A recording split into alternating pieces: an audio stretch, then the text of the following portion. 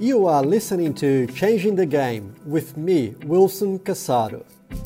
What is the game? The game is everything. Everything from the education you receive to the career or business you pursue. In regards to diversity and inclusion though, there isn't a level playing field.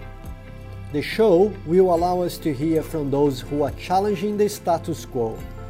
It is about creating a new future where things are done differently, a future with diversity and inclusion, and most importantly, a future where everyone has access to play the game. Hello everyone. I'm here today with Suzanne Waldron, good friend. Suzanne is a behavioral change facilitator. She's a very active ambassador of Are You OK? Nakuru Hope, and leads the TEDx Perth team. Suzanne, welcome to the show. Oh, thank you, Wilson. How are you? Yeah, I'm doing well. Today I wake up in a better mood than the previous day, so I'm very happy today. Oh, that's progress. Suzanne, what about if we start with you just telling a little bit about yourself? Ooh, open book straight away. I love it. Well, I'm fascinated with humans. I get obsessed, actually, I think, and devoted to how humanity exists within this realm and also within the systems that we live in. So I think a lot and I feel a lot around anything to do with how we can be in the best circumstance possible as a human race and where we fit within the bigger ecosystem of the universe and the world. So I get obsessed with that. I'm English originally, might be obvious. I live in Perth, Western Australia, most beautiful city in the world. And sometimes it's not always glorious in my life, you know, the reality of emotions and feelings and things that overwhelm us. So, I don't want to always paint this perfect picture of I love thinking about the world and I'm philosophical.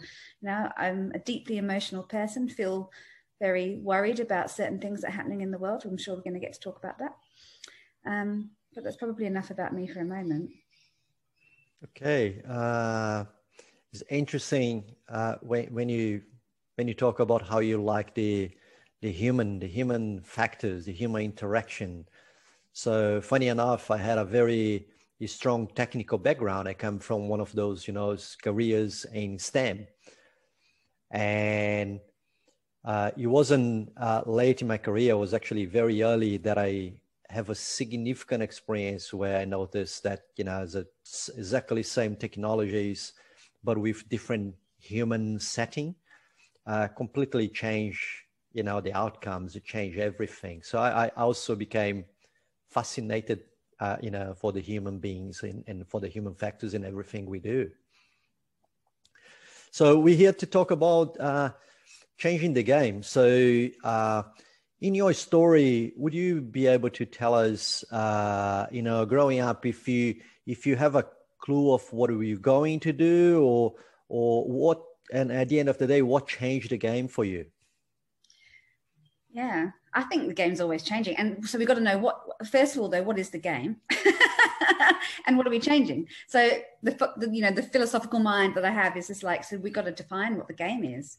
And so I'm going to answer your question for sure in certain parts. I also need to tell you that my cat is here and she really wants to go outside and chase the birds, which she's not allowed to do. So she might meow a little bit whilst we're on this. So I hope you're all okay with that. But let's think about what the game is. And there's a part of me that thinks that life is such a game. It's like we've got this beautiful ecosystem and universe that is expressing itself. And we're just, we have the gift of being a part of that.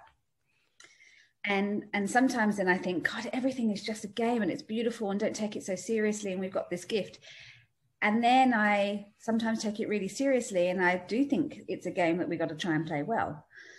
And so from my perspective, it's like holding both of these positions really tightly and lightly at the same time. And so not to take it for granted, but we've got to also make sure that we play well. So you asked me about growing up and did I know what I wanted to do and what was I going to change and all those sorts of things. No, I had a really traumatic start to life in the first 17 years of my life. I was homeless as a child. I was in foster care.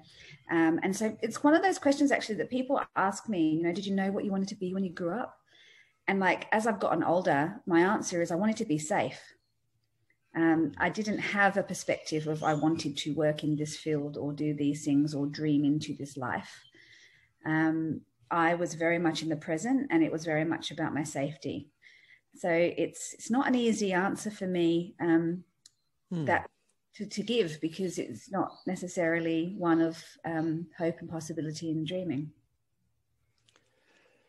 So it's interesting because I'm hearing you, and you talk about, you know, what is the game for you, and the things that we take for granted. And I'm hearing to what you're saying, and it actually strikes me the position of privilege that I come from. Sometimes it's very easy to think of not being that position of privilege, but at the end of the day, oh, wow, I do come from that position of privilege.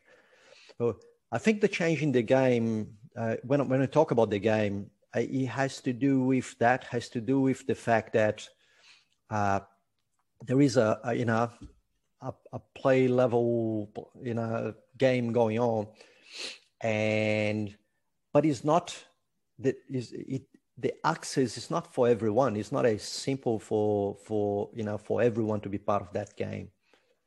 So it is one of the things that I'm very interested in exploring these.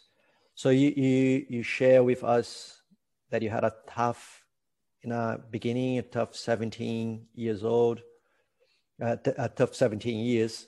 So what do you think it changed? Because I think you, and I know you for a few years, I consider you a friend, and I see so much love and positivity, and to a very good extent, success. And what did change for you?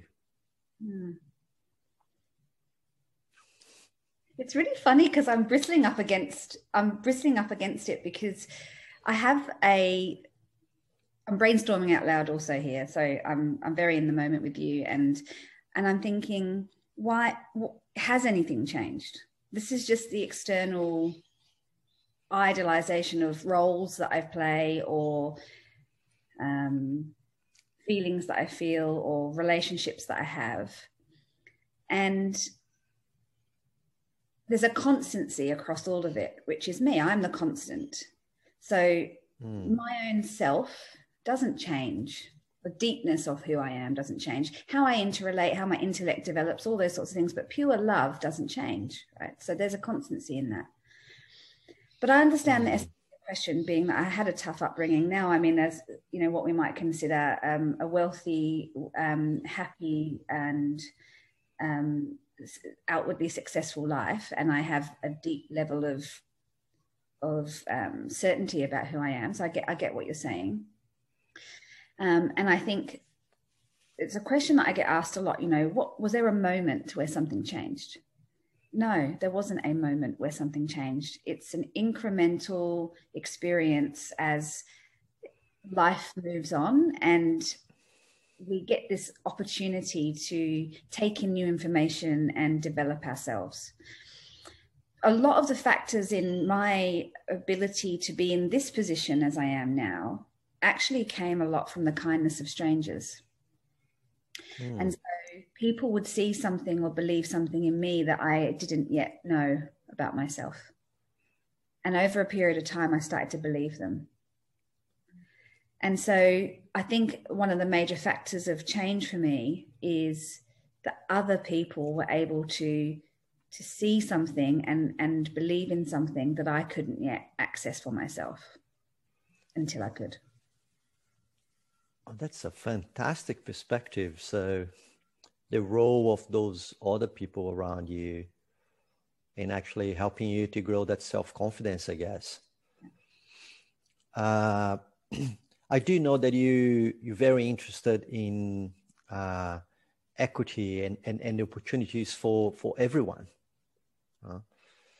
So if someone is struggling or not having that, well, I'll change the question. So because you mentioned about the roles that other people had on you, so what do you think we can do for those people that today don't have access? Yeah. First of all, we've got to realize we want to understand what access is and where it doesn't apply. And so, for example, as a white person who's well educated, I'm talking about myself, white person who's well educated, all of my body works well, my brain works well. I have access to education and school and hospitals and police and water and a house. And if I don't have access to some of those things, I can problem solve my way into working that out. And so my access to education and healthcare, my access to being able to do a yoga class or to have a day off, you know, like is so prevalent. And then there's all sorts of sliding scale realities of where access isn't available. And the stark contrast to that, for example, was when I was in an orphanage in a slum in Africa, where people do not have even access to clean water. And people would say, I'd be putting photos, for example, on Facebook. And they asked me to do that. I didn't want to, but they said, we need you to show everybody what it's like here. I felt really uncomfortable about it because it felt like I was walking into someone's life and taking photos of them in shock horror and then making a spectacle of that. And I didn't like it, but they really wanted me to do it. And so I was looking there and people were saying, well, why don't they plant seeds? Why don't they do this? Why don't they do that? And I'm standing in this perspective going, if they had seeds to start with, there's no soil to put them in. And if they had soil, there's no water to actually water the seeds. And so our version of what we've got access to is so ingrained and entrenched in us that we can't even necessarily understand that sometimes for some people, they haven't even got a starting point that's anywhere near similar. So people go, oh, you can just think your way out of it. You'll just change your mindset and you'll be able to. The people that I met there were frigging beautifully hopeful and resourceful. Yeah. But technically and practically, they were stuffed. Totally, like they can't get out of that without someone else helping them. It's not possible. They can sit within the container of that and be beautifully connected to God and be beautifully connected to one another and feel that everything that they've got within that realm, but there's not even a beginning point of access for them. So I'm reflecting in what you're saying. Somehow I think I felt a little bit of what you're referring to in these recent events of COVID. When we look at the situations that we have here in Australia and look at the situation we have, for instance, in Brazil, where I was born. And I think what you're saying that I can relate to is that sort of that foundation of what you do and that sort of the really basic levels of how you problem solve your way out of something. And the reference models are completely different. I don't think we could, while we're very fortunate here in Australia, it's very hard to think about applying that model elsewhere because that model to work here has so many underlying, cultural traits and ways of life. That's just impossible to see that happening in certain other places. Well, that's very nice. Very, very good reflection on that. If I may add, if you don't, can I add a local example as well? Because it can feel unreachable when it's a very extreme example in another country. Yep. I'm hoping it will be helpful, but even to look at our Indigenous situation in the sense that people don't have access. And I know it's a really contentious issue, and I personally online have been attacked a few times for my opinions here. But from an Indigenous perspective, if we look at people on country in the north of Western Australia, it takes them 400 kilometres to drive to get food and to get nappies for their children. And that's one way. So 400 kilometres one way, 400 kilometres another way back. And they're wanting to live a beautiful traditional life that's also integrated in the culture that the Western people have brought into our perspective all of Australia. And so the problem there is that they don't have access to anything local to them. And that's if they've even got a car to be able to drive backwards and forwards. So they're living in a perspective where jobs aren't readily available to them. If they are, they're at a level of which they might not necessarily be able to or want to conduct themselves. Then they have to drive a million miles to get anywhere to do anything, if they're lucky to be able to even afford the petrol to do that. And so the system in which we're living for certain people in our own country do not provide access for certain basic needs, let alone anything above basic needs. No, yeah, it does make sense. A very good local example, I guess. So, he's like you mentioned before. So this conversation just just overwhelming with the thoughts. Is education something that can help with that? I do know you touch a contentious sort of subject when we talk about the Australian Aboriginals, and there has been lots of initiatives out there, but it doesn't, it's not visible, a real impact, happening. So I'm a very big believer in education as that sort of power that can help to make this change. So do you have an opinion on that? Yeah, and I've got an opinion on everything probably, but so let's conflate education and access together in terms of, so you can be educated and still not have access to something. And so if the system and the government, or the governance of a system does not, so you can be super bright and super able, but if you practically cannot move from one location to another, or you don't have a phone to be able to interact, or you don't have the internet to put to the phone to interact. Education is really important, but access is also very much about the practical nature of what's available for you to move and live your life. And also we're talking about cultural access as well. So how people view you. So even if you were to be educated and move into the big city and do things and all things happening, then you've got judgment of other people about how they treat you. I mean, just look at different places and different religions or different cultural experiences. For example, women who are in the Muslim faith who wear head coverings, how they might be treated differently because someone has a view about whether they should or shouldn't dress like that. So education is 100% beautiful, needed, and it does give us internal resources. But there also is a perspective of how the system and how our culture allows access to people who are even educated. So I think I'm starting to get some of what you mean by access. I'll be very honest here, and I'm still digesting that and trying to understand a little bit better. So I think from what I'm hearing, part of that access that you refer to, when we look at the system, and the system, have all of us, society, all organizations, includes government and etc.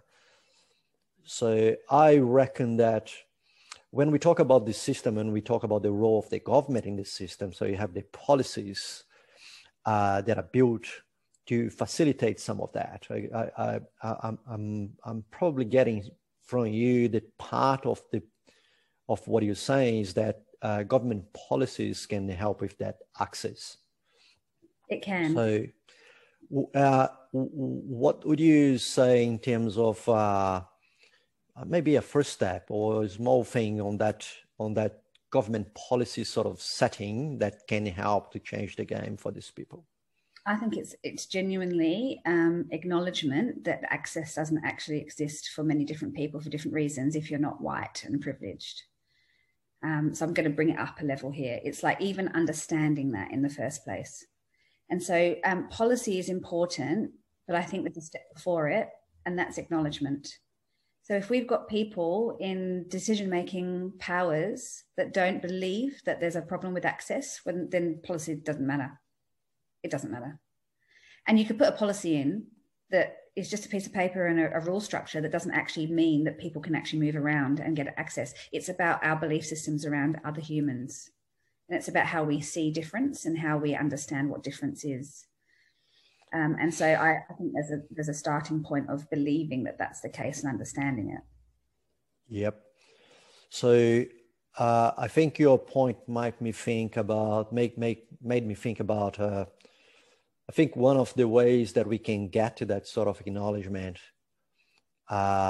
would be related to inclusion and diversity, because we would assume that having those different backgrounds and ideas and perspectives in the same table maybe the ignition that we need to start with the acknowledgement and then potentially create solutions that include policies and other things that will eventually acknowledge and work for everyone, work for the axis as you refer. Yeah. Is that I'm getting that somehow right? Yeah. It really does need to start with our own personal understanding of what is not available to others. Because for a lot of people, it's entrenched. Like we are 100% able to get access to things. And because it's a given, it's like breathing air. We don't have to think about breathing air. For a lot of us, we just have access and we don't even realize it. And so understanding as a first point that others don't, and why that comes across when it comes to race, when it comes to prejudice, when it comes to power imbalances, cultural indifferences that make us feel like we might be confronted about difference in such a way that we just can't understand it. We don't want to work, we don't want to be like that. So we're going to just, and that we've worked over this lifetime of ours as we stand now in a predominantly white perspective. And privileged perspective. And so, we all have our own biases. I mean, the other day someone said to me, my boss, and I immediately thought it was a guy. It's us all the time that we have our own biases. And I was like, my God, because it's most likely to be a guy. So then we start talking about access for women who do not necessarily have access to senior leadership roles, for example, or limited access to that. Because we have a view that is what's gone before us has been predominantly white males in decision-making and power-making authorities. And so it's hard for a woman to see herself in that position. Not impossible, but it's not as likely because the majority of what's happened before has not been that way. And so then you've got access for gender. Then you've got, it continues. So the way we view it, 2 years ago, I couldn't have spoken like this. I can't even believe I'm speaking like this now. And I'm still learning and I don't fully understand everything yet. I think I probably will be. But once we start to open our eyes, you can't not see that other people don't have. And this is not, and let's just quickly talk about equality, because equality means everyone gets the same. Equity means we get what's fair for us. So you need something different to what I need. And so equity is more prevalent for me because it's about there are differences in nature. Fire wipes things out and floods, drown things. There's a life and death cycle. But essentially, people need to have a fundamental equity that allows them to have access to life and to live life in a way that's good for them. Like I like the way you position equity and equality. So in some of the reflections that I have on my own in terms of, the difference around and our effort to provide equality, actually. So you always come back to, those sort of thoughts that aren't we going a bit too far in not recognizing that we're not equal? That's exactly what you said. So we're just not equal. Our needs are not the same, and gender diversity is just one aspect of it. So you can you think about the other differences between people. You're gonna go there. So I'll have potentially one last questions for us to go and have a chat about. So you talk about equality, talk about equity. And you particularly mentioned about the gender. What do you think? Because in trying to help, one of the mechanisms that we have these days in the industry is try to get that sort of 50-50 balance between men and women in the industry. And sometimes it looks a little bit forced. So what do you think about that? I think that path to the 50% balance is a fair one. Yeah, thank you. It's a lovely question. The 50-50 bit doesn't mean anything to me. It could be 60-40, so it doesn't matter. But if you want to talk about quotas, then I think quotas are important at this point, because sometimes you have to, it's like, going to the gym. You have to lift the weights, and you can't just think about lifting the weights. Well, you can, but you won't get stronger. And so sometimes we have to put measurements in place. Like if I lift the weight 3 times, it's going to make a difference. And so putting a quantity on something, or putting a standpoint on something, will ultimately move the progress. And so I believe we need to do quotas until we don't need to do them anymore. And sometimes it's something that people value, measurement, and people value that they need to do it. And it cracks open opportunity that bypasses bias. And then suddenly might be in a 50-50 or 60-40, whatever, and go, actually, yeah, I can see why we need difference. But if you leave them to it without the quota, they probably might not get there. And sometimes experiencing something is a way to change the belief. If you can't make people understand what they need to do, they won't do it without a measurement, then I think quotas are important for now. Until it's I like your analogy with the gym and the weights. So there is a period we have to go through, isn't it? Until it's not required anymore. Quotas, the idea of quotas seems reasonable, I guess. I am also of that opinion. So Suzanne, I think we could stay here for another hour and just exploring those ideas and these subjects. I think both of us are very comfortable with these sort of uncomfortable conversations. So I love the talk.